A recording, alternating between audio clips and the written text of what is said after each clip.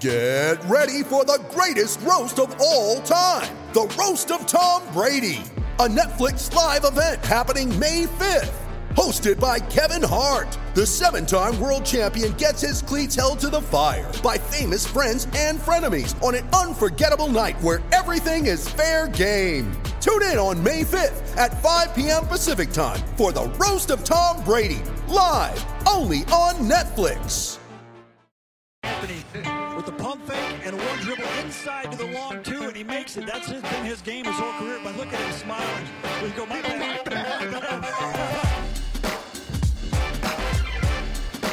The long two.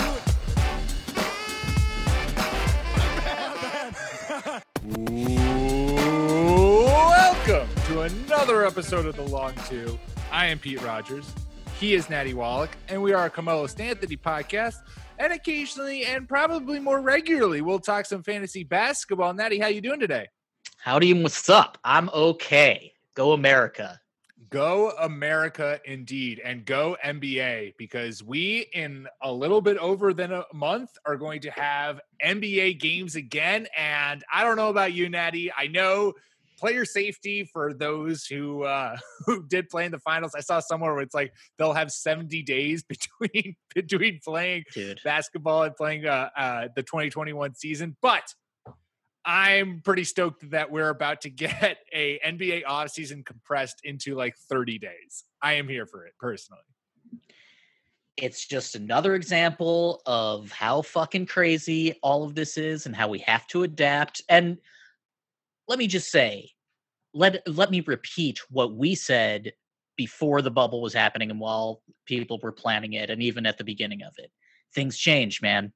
Like, we're going to have a long, dark winter. It's going to be really bad, and all of these plans are subject to change. But the fact that they are adamant about coming back and being ready for Christmas leads me to believe that the Tim Duncan rule is going to be in full effect this year, by which I mean, like, your stars can rest unless it's national television. Because, like, I mean, it is completely unfair to the teams that did well, that went to the final. You know, like, we keep mentioning the Lakers whenever we're talking about, like, oh, they don't have much rest time.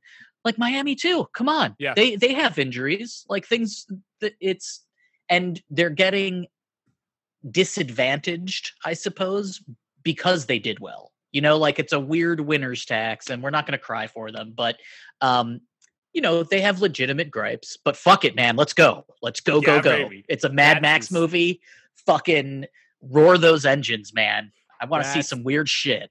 That's the fucking spirit. All right. Well, we're going to talk about some fantasy basketball today. We're going to talk about players who are coming off of serious injuries and kind of setting our expectations for them. Before we get into that, though, Natty, I know I told you to look at it. Did you go and look at the Sixers City jersey for this year? I sure did. Did you see that they hid "Trust the Process"? Did you see that they took the Philadelphia cream cheese logo and put it across the front? First of all, no Liberty Bell, as far as I can see, which is just dumb. Philadelphia, USA. I mean, I get it, but, like, come on. That's yeah, they're not great. They also just don't look like they don't like if you took away the team name. The Philadelphia, what the fuck am I looking at? Yeah, it looks like houses lit up for Christmas. Right, it could be Lexington, Kentucky. I don't know. Like, that just sort of looks like somebody's neighborhood. But I get that. There's been a whole push from, like, Sixers PR for being like Ben Simmons convinced them to go wear black jerseys again, and as a nod to, like, the Allen Iverson era Sixers. And it's like, if you want to make a nod to the Allen Iverson Sixers, let's come out and, like, wear those jerseys. Like, let's not just have black jerseys that say Philadelphia on them and some weird, like, glow in the dark houses. Like, let's fucking actually have the classic Sixers logo, and let's do some cool mods with that. I mean, come on. You've seen, I do basketball and just general jerseys. I mock up a bunch of jerseys. And they're great, always. Thank you. Appreciate that. But, like, and there's a whole bunch of people who've done that, who just, like, you've seen, there's so many good combos of taking, like, the old Sixers stuff and modifying it for the now. And when you see jerseys like the Spurs City jerseys this year are gorgeous. Oh my God. They finally include the Fiesta colors, and they're just pristine and beautiful. It's just like, Sixers, what are we doing here? You were just setting yourselves up for failure. That being said, the Daryl Morey Sixers have me already so excited. So but the jerseys are sort of like a metaphor for the dysfunction of that team. Like they were excited about it, and they hid shit, and they thought they were clever. And I haven't read anything that says that Daryl Morey won't be conquered by Sixeritis, which seems to happen to everybody that goes he's going to conquer Philadelphia. Philadelphia won't conquer him. And a little skeptical, but the fact that the jerseys are such a big deal sort of just makes me think sneakerheads conquered the world along with comic book nerds, and I'm half of that. But everybody loves designing, which is great. And I used to hate the new jerseys coming out all the time because I thought it was just a corporate cash grab. Exhibit A, the Pistons teal jerseys, which still, oh man, it's Trump and then it's the teal jerseys right there. It's 1A and 1B. Damn, that's some harsh words for the teal there have jerseys. I've seen some cool, I'm not calling them throwbacks, but teal designs for, retro Piston shit. It's just that if you want to honor AI and the last time your team went to the finals, maybe you should actually put something in there that seems similar to either AI or that hide AI in the fucking logo. What's wrong with you? Hell yeah. Also, if you actually want to trust the process, don't hide it. It should have just been a bar sign or something in one of the oh God. It was such a miss. It was such a miss. But when you do this every year, you're going to have some misses. That's super true. That's super true. And it is something where it's at a certain point you only have so many things to draw on for a city jersey. So I'll be curious to see kind of what happens ultimately with that series, whether or not they keep it going city or if they ultimately kind of maybe spice it up and try to do something like a retro one where everyone's quote unquote Sizzy jersey is just a kind of modified retro. Well, I mean, that's the one thing that the NBA has over any other sport right now is their jersey and the creativity that goes into those jerseys. And yeah, some of them and are this podcast. And this podcast. I mean, let's be honest. This is the number one thing the NBA has to market is this podcast. Stop. Yeah, sometimes they're misses, but at least they're doing really cool creative things on these jerseys as opposed to the NFL or NHL where you're just getting the same old over and over and over again. And man, the misses are just as instructive because good ideas can happen in a room, and then as soon as that idea leaves that particular room, it's garbage. Right. You remember the DC's old gold uniforms? Yes, I do. And how they sort of you could see why someone would be oh, this will look cool. And they just kind of looked cheap. Yeah. But I kind of always wanted Philadelphia, if you were going to go metallic, and I do sort of feel like teams should have a metallic cover, comic books used to do. But they could go bronze and just have the bell, the broken bell, that's the big jersey. And it's you're big on this broken bell. If it's not included, Natty doesn't want a part of the jersey. Dude, I like Old Town. I mean, whatever. There are a few nationally identifiable things from Philadelphia, so you should lean in instead of hey, here's a black background that doesn't have any Philadelphia buildings in it, and we hid TTP. They just look like they could be from anywhere. So who cares? Yeah, which just to me when I first saw it next to a bunch of houses was oh, did they TP these houses? Oh, that's funny. Yeah, totally. Also, did the bosses notice, or is this one of those Disney animator hidden things where, you only see it once the VHS comes out? You're oh, that's a penis. Got it. Oh, Scar says fuck when he hits, or is it sex when he hits the, I don't know. Something in the line. Showing our age, Pete. Showing our age. I know. All right, well, let's get into some fantasy basketball talk. We're going to talk, what do we got? 1, 2, 3, 4, 5, 6 guys, all coming off of serious injuries, all coming off of kind of missed seasons, and setting our expectations for 2021 basketball, and just kind of where we're feeling like these guys should go in your fantasy basketball drafts and redrafts. And I didn't personally, but maybe you did, Natty, kind of throwing out maybe some stats that we would kind of expect from them. And let's start with the guy who I think the biggest person to talk about, obviously, is Kevin Durant. Kevin Durant coming off of his ruptured, torn, exploded Achilles, early 30s, playing on a new team. What are your vibes for Kevin Durant this year in Brooklyn in his first season wearing the Nets black? Okay, KD's it was just 2 years ago, 2018-19 for Golden State. He played 78 games. He averaged 26 points per game, 5 3-point attempts with a 35 3-point percentage, 6+ rebounds per game, which was his lowest in the last 11 years, by the way, 6 dimes per game, and 1+ blocks. That's pretty fucking good. He is now going to be on a right. That seems, all of those seem good, and when they're combined, it seems really good. KD at 100% is a lock to be a top 10 finisher in fantasy basketball, I think. Yep. And the fact that he had those numbers with a team that had 2 Hall of Fame shooters, like he had that amount of volume even with Steph Curry and even with Klay Thompson. I think KD and Kyrie on the Nets are obviously the focal points. They'll both be given the opportunity to regularly, score 40 points a game if they want to. Like they'll get the full Harden effect. It's their team. No one else. I shouldn't say that, but the other players just don't have as much cachet as KD or Kyrie, even if they brought in a third star.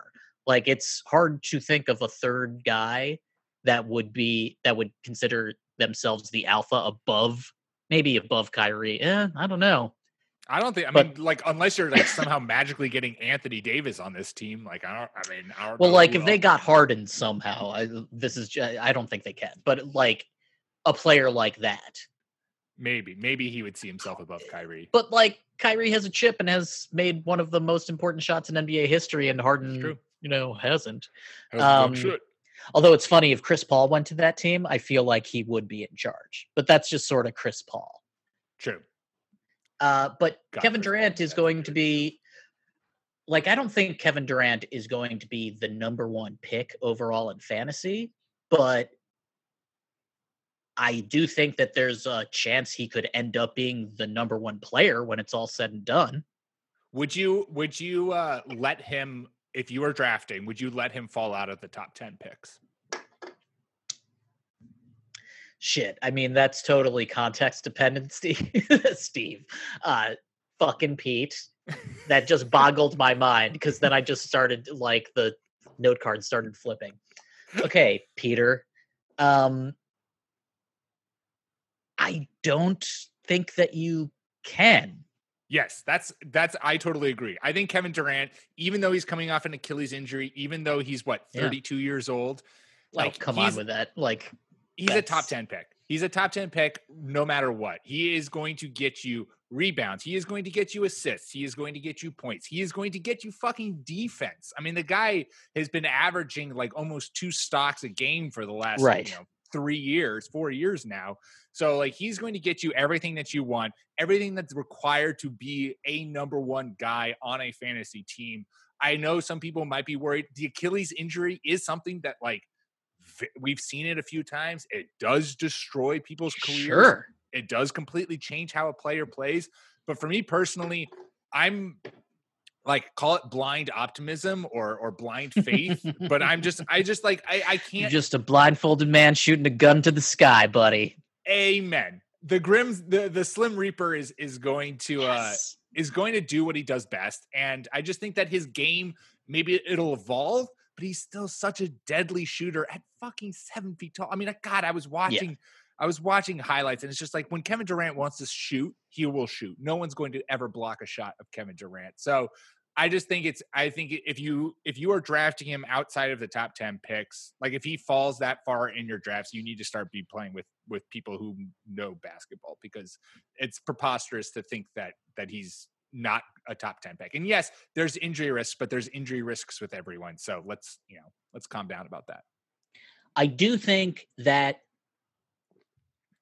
a pretty good argument for not taking him in the top 5, like for letting him fall, is that you're not sure how he's going to be managed. If this is going to be a compressed season, you would assume he doesn't play back-to-backs. Maybe they have a hard minute cap on him. So while his averages might be great, he might not get those minutes that get you that sweet volume that you love in fantasy basketball. Like, I wouldn't take him number 1. No, draft. I wouldn't either. No, I don't. And I don't think he's a top 5 pick, but I do think that he is certainly a top 10 pick. And, like you can think yourself out of making a good decision. Like sometimes you just have to be like, oh, right, it's Kevin Durant. Like, What the fuck am I talking about? Right. And there are only a few players in the NBA who do have an actual chance to end up as the most valuable player in fantasy. And Kevin Durant is one of those, even with the presumed lower amount of minutes. Yeah. And, like all of the other players that we're going to talk about, they too are probably going to have minute restrictions, and they too probably won't play back-to-backs. And shit, man, maybe that's how every star is going to behave or be treated this year. Like everyone, we understand that this is crazy. If it's a national game, then you have to play. Otherwise, just do what your body is telling you to do. And, like Kevin Durant doesn't need to be 100% Kevin Durant to be 90% better than 90% of the rest of the league. Like he's going to have a career. Crazy stats there. Well, he's going to have a career. Like he can play till 45 if he wants to. That's how tall, and he's the most natural scorer in NBA history. Maybe his game is there to like. It will age nicely with him. Yeah, everyone always says Dirk. Like he's and you can see him outperforming that. He doesn't put too much weight on his body, which is also another good thing. Yep. He's just goddamn. He's such a fucking slick, sweet ass player. He's so smooth. He didn't go number 1 in the draft, and it's going to be really exciting to see him in the Nets uniforms. I just feel like if you're picking 11th and Kevin Durant is there, you have to take him. Oh my God. Yeah. 100%. I mean, if you're picking 10 and Kevin just for the chance, like that's what, just like in the real draft, at a certain point, it's all about not the risk, but the opportunity. Right. What about his teammate Kyrie? What are your feelings on Kyrie for 2021? Because I am I'm wishy-washy on this. Yes, he is my favorite. I go back and forth as to whether or not he's a top 20 pick. So, Kyrie in 2019-20, so last year, even though that sort of seems so long ago, he only played 20 games, but he averaged 27 plus points per game, took 7 3-point attempts per game, had a 39 3-point percentage, had 5 boards per game, which is impressive. That's surprising. Yeah, I like that. 6 times, a steal, only went to the line 5 times per game, but had a 92% free throw percentage. All the things we said about KD and his minutes getting handled goes for Kyrie too. Last year, Kyrie was a top 30 pick. Mm-hmm. And I mean, this is all shit that I just had like in folders.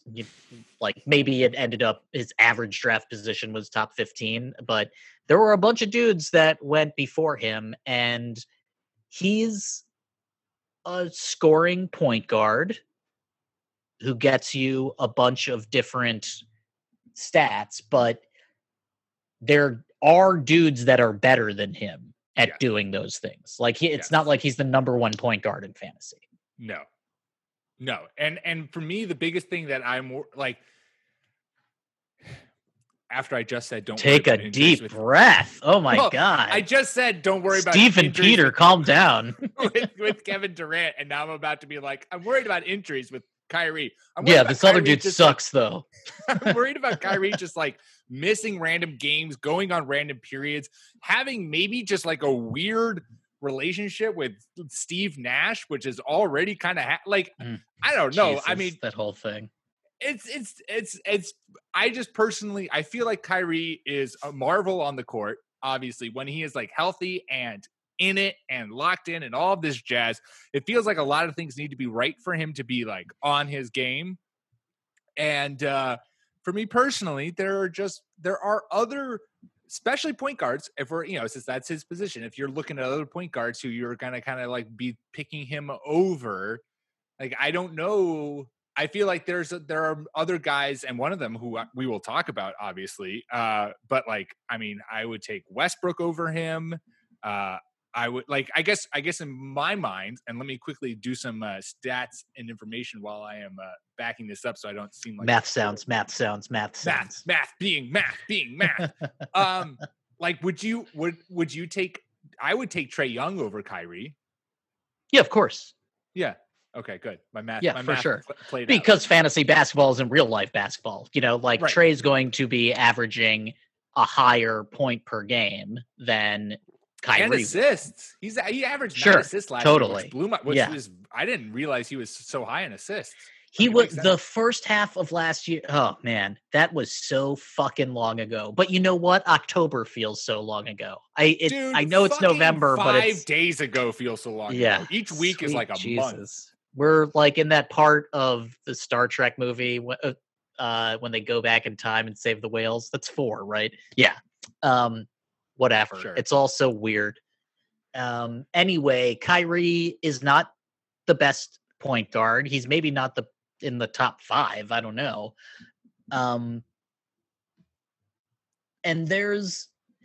So I completely agree with you on the structure of the Brooklyn Nets. It does sort of feel like there's too many cooks in the kitchen, and they keep hiring old, Nashville, like Amari Stoudemire's there. Somebody else is there. Who did they just hire? Yeah, they just hired someone else too. Someone ridiculous. Like, what is going on here? And you know what? None of it fucking matters, because the way the Nets are going to end up playing is through Kevin Durant, because Kevin Durant's on that team. Right. The Golden State Warriors were one of the best teams in history, and it became Kevin Durant's team. He's arguably the best player in the NBA when he's 100%. He was playing with 2 Hall of Fame shooter, like all-time best shooters ever, in Clay and Steph. Kyrie is not one of those people, even though he's super, super good. This is going to be a Durant team, and no one else is going to change that unless he's hobbled. Yeah. In which case, I retract everything. It was Mike D'Antoni. Mike D'Antoni. Oh, that's right. Yeah, what the fuck? Are you kidding me? God. I forgot that. Jesus. What is that? What is that? That's like, I don't know. It's fucking incredible. I love it. Dude, I mean, the Nets have no idea what they're doing. First of all, that made me think, wait, did that happen before or after Daryl in Philly? Daryl. I feel like it happened after. I mean, if I were Daryl Morey, I would want the guy that, seems to be considered an offensive genius to help me with this weird puzzle, but whatever. Yeah, it's crazy. All right, well, let's talk about those 2 guys who we've mentioned many times that Kevin Durant did play with. Steph and Clay, obviously. Right, all these guys are Golden State Warriors. Yeah, everyone. It all comes back to Golden State Warriors. Obviously, Clay missed all of last year. Steph played 5 games and then busted his hand, and they basically just sat him out because they sucked, and they were like, let's tank for that number 1 overall pick, and they got number 2.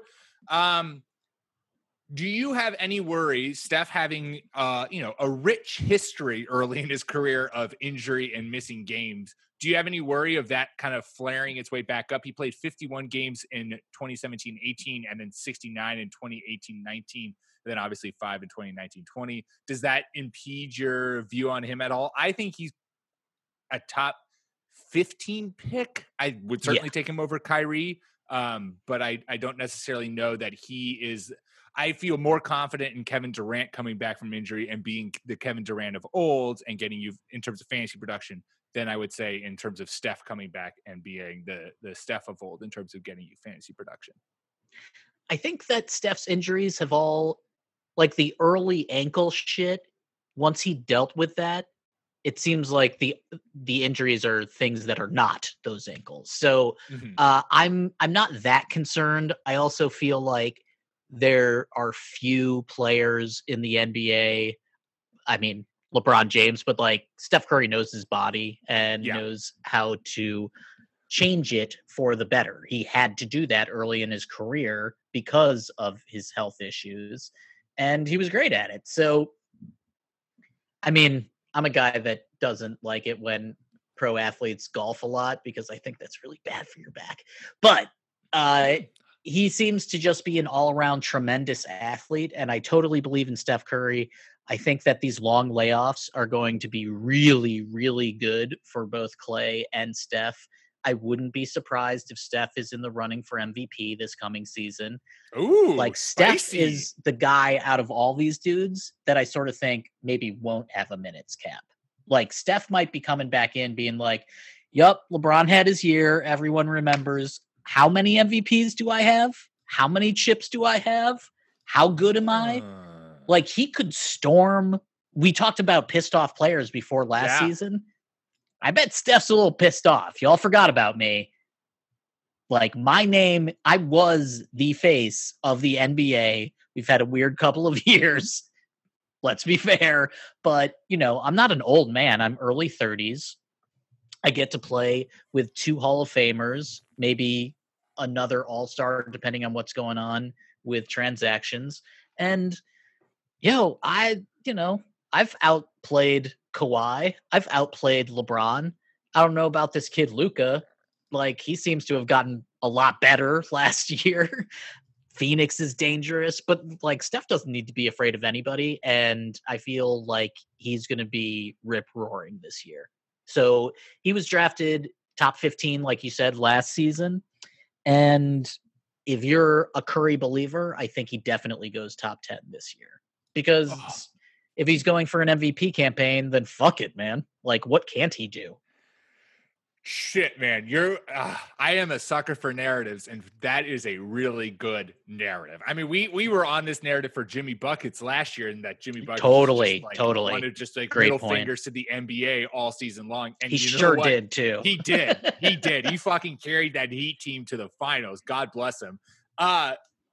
God, Steph coming into this year and just being like, the face of the NBA is such a good point because he was. Everyone was like, oh my God, Steph Curry is just shooting ridiculous threes. He's so fluid. He's so hot off the dribble. He's so sexy right now. And it's just like the guy that the NBA was all molded around.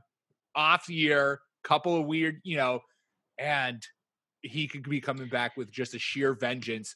And this whole Warriors team, I think, is going to be coming back with that, like, solid determination. I had Steph I had injury concerns lingering in the back of my head, and I had that for him, keeping him as kind of a 15 just outside of round 1 if you're in a 12-player league in drafts. But shit, man, I initially was having the debate, like, do you go Russ or do you go Steph? And I think you have sold me that it is clearly Steph. Steph, if you are looking for a sexy like point guard that you can get, who I think is going to at baseline give you probably top 5 production as long as he's healthy at the point guard position, but could be just like MVP season again where he fucking averages 30 points a game like he did back in 2015-16.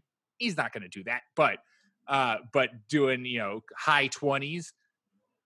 Yeah, Steph might be point guard 1 this year. Dude, and another thing is that obviously everyone coming up like knows who LeBron is and wanted to be LeBron, but everyone also came up wanting to shoot like Steph. Mm-hmm. So all these kids in the NBA and these rookies coming in this year, all of them have been taking those shots like Steph took those shots. Like everybody appreciates James Harden's technical proficiency, but he doesn't make it fun. Steph Curry is fun. Everybody wants to be like Steph, and he's going to remind people of that this year. Like, it was all of last season didn't have the best team over the last 5 years, Like, it was such a strange season where you didn't have Durant, Steph Curry, or Clay. That is, Yeah. it's just Bonkers. absolutely it's, like in baseball when I forget what it's called, but when all the runs happen and run clustering, it's like the Golden State Warriors injury cluster was spot on. They did it great. They were like, yeah. All of you sit out, Draymond play. I don't care. We're going to have the number 2 pick and Wiggins. We can basically do whatever we want. The whole thing is ridiculous. Like, people don't talk about how nice it is for these Warriors, because everybody else had to play in the bubble. The fucking Warriors didn't. No, the Warriors are coming into, and I saw another thing, the same thing I was saying when I saw like it was like 78 games or 78 days that like the Lakers and Heat have had to rest until the NBA season starts. Whereas like non-bubble teams is like 285. And Steph and Clay have had like a year plus. Totally. It's going to be, this Warriors team could be a lot of fun, especially if they get, oh my God, what's the young big who everyone loves? Oh, Wiseman. Yeah, Wiseman. If they get someone like Wiseman, who could be I think Wiseman would fit perfectly there as someone who's really strong now. But I mean, if he develops and without pressure, like thrust upon him from day one, he could be quite devilish for that team. All right, just cutting in quickly to say we are about to take a quick ad break. You ready? Showtime. On May 3rd, summer starts with The Fall Guy. Let's do it later. Let's drink a spicy margarita. Make some bad decisions. Yes. Audiences are falling in love with the most entertaining film of the year. Fall Guy. Fall Guy? Fall Guy. That's what the poster said. See Ryan Gosling and Emily Blunt in the movie critics say exists to make you happy. Trying to make it out? Nope. Because I don't either. It's not what I'm into right now. What are you into? Talking. Yeah. The Fall Guy. Only in theaters May 3rd. Rated PG-13.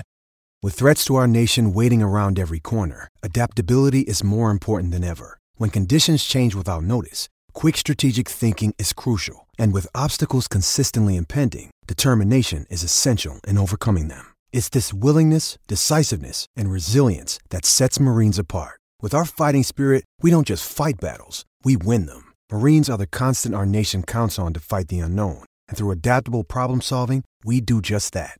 Learn more at marines.com. All right, we're back. Now, let me say this. Let me be devil's advocate real quick. Love it.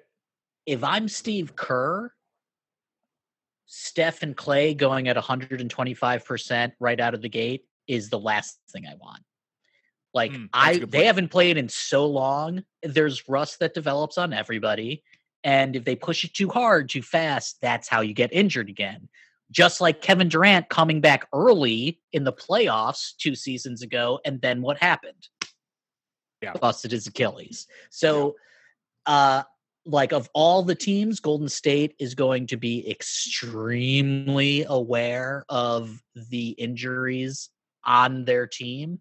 And I know I just tried to convince everyone that I think Steph is going to, play like nearly 40 minutes a game. Right, but I also feel like Kerr might ease them back in. So it's like you don't play, 30 plus minutes for the first month or something. Or there's because if you just go as hard as you fucking can, then you're just going to crash into like young dudes in baseball, young outfielders that run into the fucking wall at top speed. You're like, my man, we love you. Thank you for sacrificing your body. You're concussed. You broke your, let's take it easy, chill out just a second. So that's the only thing that concerns me. Like, I don't think you can take Steph Curry number 1. But he was drafted top 15 last year. You have to treat it like it's the same thing, I think. Okay. Yeah. How do you feel about Clay? Quickly before we go on to our final two guys. So Clay, his stats for his last year, 18, 19, 78 games played, 21 plus points per game, 7 plus threes attempted with a 40% 3-point percentage, which is the second lowest 3-point percentage of his career, by the way. So that will probably improve. 3 plus boards, 2 plus dimes, 1 plus steals. He's just so goddamn solid. All of those things were happening with Kevin Durant on the team. Now that he's gone, depending on the personnel for the Warriors, I think his stats will go up, and I think his efficiency will improve. I think that Clay is the same as he was 2 years ago, which is like if he's your second or third draft pick, you're totally happy with it. Totally. Yeah. What do you think about Clay? Yeah, no, I agree with that. I think was thinking that he's probably about a top 30 pick, which means you're getting him in the middle of that third round if you're in a 12-player league. Yeah. Which I think that makes sense. Yeah, I don't think you're not drafting him to be your number one. I would be hesitant to have him be my number two, but I think number three is the sweet spot for him. I do like the idea of him having a scoring increase without Durant. It is kind of crazy that he hasn't played. We haven't seen him play without Durant. It feels like so long that Durant hasn't been with the Warriors, and yet they just, because he missed an entire year, we haven't seen a Durantless Klay Thompson and what that ultimately does for him. I would like to see. I mean, his defensive numbers are good, and I think a lot of the stuff we see isn't exactly registered. He did have actually his career high in steals last year with 1.1 per game. So that's also because Durant is there, and it's like, okay, right. Now the best perimeter player is not your assignment. Like, the thing about Clay is that I've always believed that if he were on a team by himself like the Knicks, he'd be a perennial MVP candidate. Clay is there for the playoffs almost more than Steph is, because Clay's the one, especially now that Durant is gone, like you get the toughest defensive assignment, dude. Like, you're going to be guarding the best guys on the other team, depending on size, obviously. So I almost wonder whether they'll protect Clay more than Steph, if that makes sense. Yeah, no, that could make sense. And I think that would also then play into making sure that, like, I think if he's your third or fourth guy, now you have those two top guys locked into your team. You're not relying on Clay. If he does start slow, or if he is pretty limited for that first part of the season, then it's not like, shit, one of my top two guys is underperforming. It's more of like, okay, I can weather the storm of Clay before everything clicks into gear and he's firing on all cylinders. Now let me give you my sales pitch for saying, fuck that, Clay's going to go off this year. Perfect. Durant is gone. Yep. Clay isn't as old as people think he is. Like, everyone keeps thinking he's like 2 years older than he is. He's also like the only motherfucker in the NBA that can score 40 points in a quarter or whatever the fuck he did in that crazy. A hot Klay Thompson is a sight to behold. That is it's a drop craziest scoring. And turn on the TV. Yeah. Like, it's way more impressive than anything Harden's done over the course of it, because it seems like it's lightning in a bottle. But shit, man. Like, if Durant's gone and we need this, maybe it isn't. Maybe he has more games like that. So he is definitely a player that can have a miraculous offensive output. It's just that that's not what the Warriors have ever needed him to do. But maybe this year changes. Maybe. All right. He's so sick. God. He is so sick. And I do love defense. Natty, what can we expect from John Wall this year? Please tell me. I have no idea. More sweaty pictures. Part of like me, more hungover, just like, wow. Oh, my part of me is like all here for the John Wall double machine back in 2014 to 2017, where he was averaging like 20 points a game, 10 rebounds a game, giving you 5 boards like that. I would love to see that John Wall, but I also just I don't know. My worry is that John Wall is going to go the route of Derrick Rose, where because he was such an explosive player and he's lost that now, or he has the potential to have lost that now, that it's going to take a little bit of time for him to kind of rediscover what his offense is without that explosiveness. He's never been that great a 3-point shooter. I mean, he's shooting about 30% on his career with only 2 to 3 attempts per game. So I don't know, that part of his game isn't so developed that I feel like he can quickly rely on that as opposed to driving and kind of scoring inside the paint. But he is someone who I feel like you could draft at, get him at a pretty good discount, and he could either be worth like at that discount, or he could just like everything could click. He could be the John Wall of old, and suddenly you're getting yourself, you know, a top 3 fantasy point guard on your hand, or a top 5 fantasy point guard on your hands. He's always been a little discounted about the dimes, which doesn't really make sense. Like his last, you know, in 2018-19, 32 games, he averaged 8+ dimes a game. So like he averages 9 on his career. Yeah, he's a really good distributor. It might be that the scoring comes down, and so he's like a little bit more like Ricky Rubio, where, you know, you're not there to score. The thing about driving to the hoop is that last year, or, you know, 2018-19, he had his lowest free throw percentage of his career. He's a mid-70s for his career, and it was 69.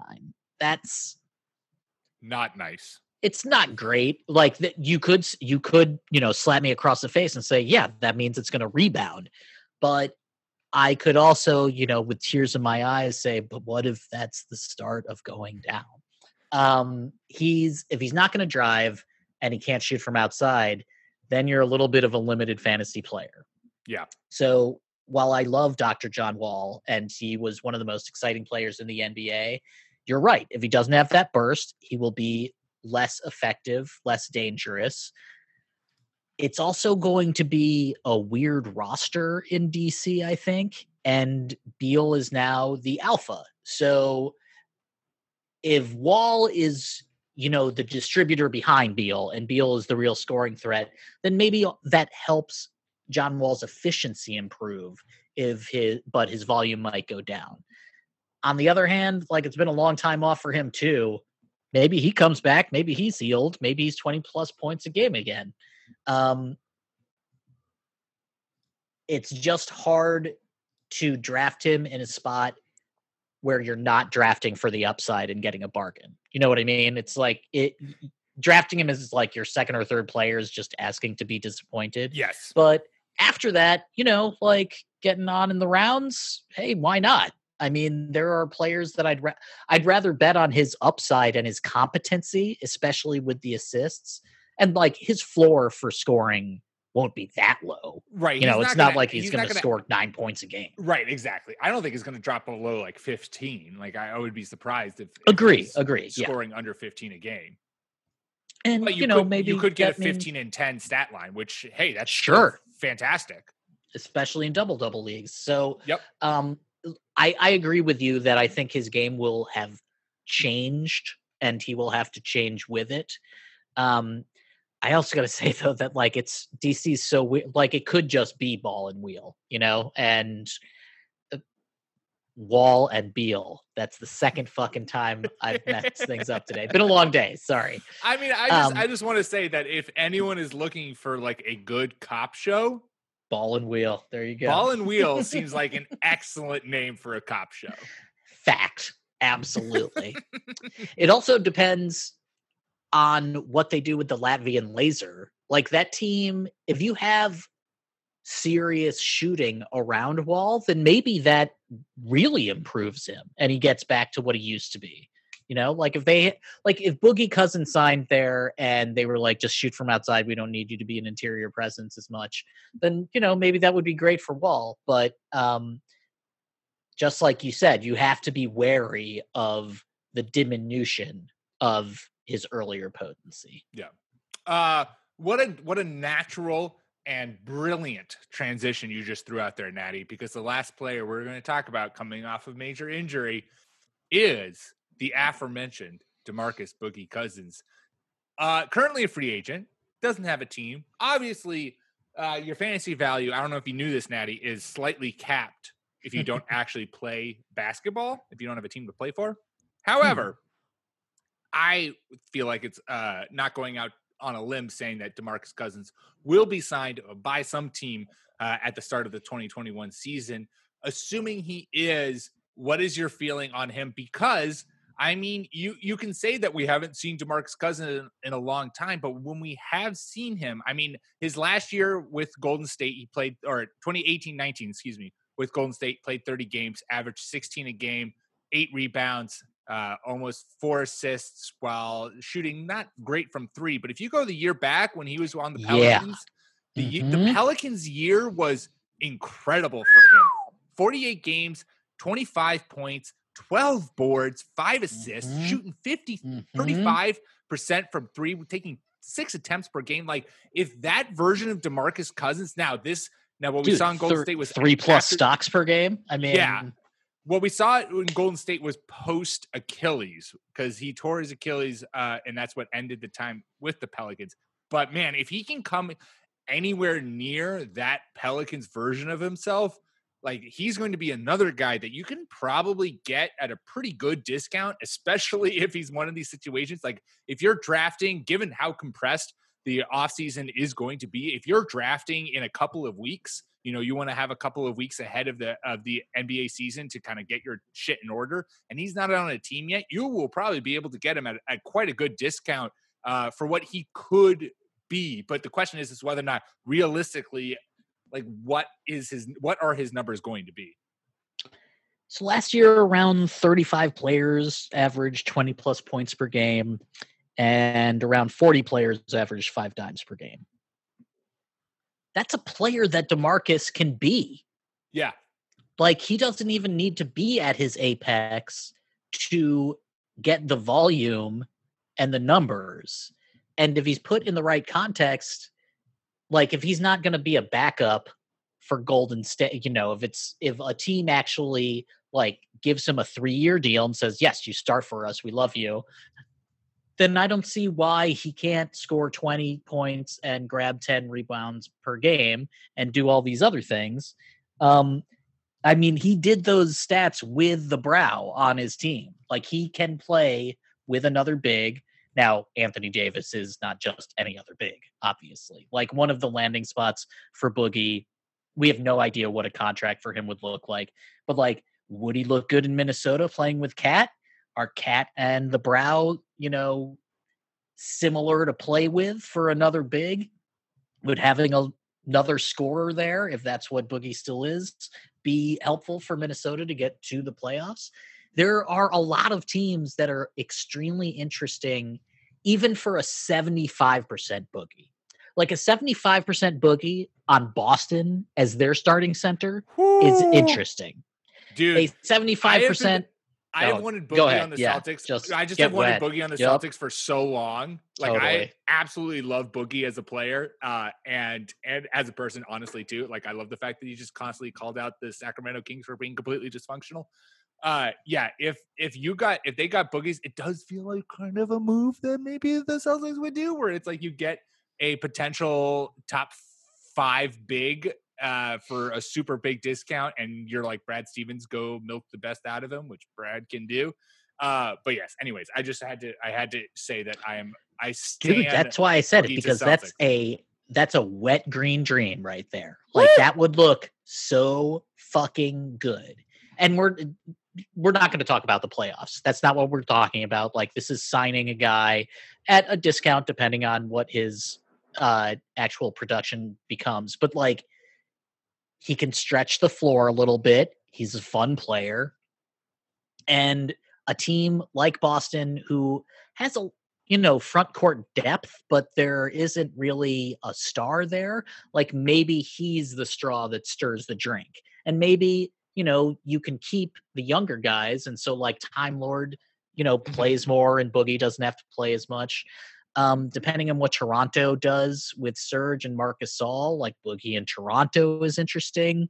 I told you earlier, like, why shouldn't Atlanta just throw him a 3-year deal? Like, here's some money. We have all this cap space. I would like to see what you and Trey look like together. Yep. I think the most dangerous, though, like, everyone is like, oh yeah, we'll sign with the Lakers. And, like, yeah, maybe for sure. But Dallas. Dallas. Okay. Yeah, tell me more. Like, that right there, you're not asking to play Twin Towers. You're saying we always have an elite big out here, no matter what. And maybe we mix and match depending on the opponent. Sometimes you start, sometimes you don't. If if we're playing the Lakers, maybe starting the Unicorn and Boogie at the same time makes sense. Right, put the I don't Unicorn know. at the 4 and Boogie at the 5. Yeah. Or do what you want. Like at that point, like the numbers that designate the positions don't even matter. You know, it's like you're just sort of building a fucking wall, right? Just like Stan Van Gundy said. Like, and that's the size of the Lakers has scared the rest of the league. And so I do think that there are teams out there who are going to be like, you know what? We need more front court depth. And maybe that's why the Cavs are playing 4D chess and have all of the fucking front, but they weren't. Rich. They're stupid. They're terrible. But Boogie, like, let's say that the market is super cold on Boogie and he can't get a starting job. A team like Phoenix would be extremely interesting for him. You back up Ayton, you know, like you could be the focal point of the offense if you want to when you come off the bench. I really kind of don't like him with the Clippers, but I'm sure it would work out fine. You know, a team that no one ever talks about is the Spurs. It would be kind of incredible to see Boogie with Pop. You know, Washington, Miami. Miami is interesting, but all of this is dependent on how much money he can actually get. You know, like if the Pacers, well, they don't have any money, but if the Pistons were like, hey, here's more money than Atlanta, than everybody else is willing to give you, and it's a multiple year contract and you can demand a trade and maybe we just want to sign you to trade you anyway. Like, why shouldn't he say yes? So there's the opportunity cost for that. Like he might have a bunch of suitors, but I don't know how high the money's going to go. You know what I mean? Yep. Yeah. Well, I think ultimately, regardless of where he ends up, he's worth taking a flyer on later in your drafts because of what we've seen in the past, because how good he could be, and because ultimately I feel like, especially with his track record of injuries recently and kind of off the court issues, however blown up out of proportions those might have been by the Kings or masturbated by the Kings, I feel like a team is going to sign Boogie with a plan for him. And that plan obviously worked when he joined the Pelicans. And so I would trust a team that took him to have a plan for Boogie's, have a role that Boogie's buying into, and that being fantasy relevant. So. And, you know, Boogie's not bullshit from outside. He has a really bad reputation, but a lot of that was due to the Kings being awful. The Kings are fucking trash. So let's not hype, put this all for on Boogie. Sure. And they were changing coaches all the time. Yeah, they just treated him really, really badly. He showed that he can play with another star in New Orleans. He showed that he can take a back seat and try to prove it with the Golden State Warriors. Yep. So I kind of feel like all he needs now are the minutes to prove everything else. And there will be a team out there that is willing to give him those minutes, depending on how crazy shit gets and how much money's going around. And, you know, if there's not really a contract to his liking, then maybe he goes back to Golden State and has a bigger role there. And is, you know, like we lost Durant, but maybe we gained a Boogie. Yeah. All right. Well, before we go, I do want to quickly say, sadly, some bad news came across the basketball world today. Celtics legend Tommy Heinsohn passed away at 86 years old. So I quickly just wanted to pay some respects to a guy who obviously I never saw play and I didn't see coach, but I did see him as a commentator. And there were very few things I loved more in a Celtics game than when I would yell at my TV at a terrible call I thought the refs made, only to hear Tommy Heinsohn yell at the refs even louder and to a national audience about how wrong the refs were. It is pretty crazy to think that the Celtics have been around for 74 years, and Tommy was a part of that team for 62 of those years as a player, a coach, and a broadcaster. He should be and will likely be a 3-time Hall of Famer as a player, coach, and broadcaster. So I just wanted to take a little bit of time to pay some respects to him and how much his voice, his energy, his blatant homerism was a really monumental part of my enjoyment for the Boston Celtics in these recent years. Giving IT the nickname the little guy is just incredible, and will always stick with him and stick with Celtics fans. So pouring some out for him and remembering the best of Tommy Heinsohn today. R.I.P. indeed. As you know, a Pistons fan, I love George Blaha. Everyone needs more Blaha. And, announcers are with you a lot when you're a sports fan. You hear their voices a lot. You hear what they think a lot. And the ones that actually, touch you and that you feel simpatico with, those guys are always remembered. Just like Ernie with the Tigers. Yeah. It's sad. He lived a long life, Boston legend, and rest in peace. Amen. All right. Well, with that, we are done for today. Make sure you subscribe to the Fake Teams podcast, wherever you get your podcast, iTunes, Spotify, Stitcher. That's how you'll not only get us, but also our fantasy baseball and football podcasts. And make sure to follow us on Twitter at The Long Two Podcast. We will be back at you next week as we closer approach a wild 2021 NBA season and 2021 NBA offseason. Natty, until then, have a good week and stay safe. You do the same. Everybody email your leagues because this shit's going to happen fast. So get ready. Have a good week, Pete. Stay safe.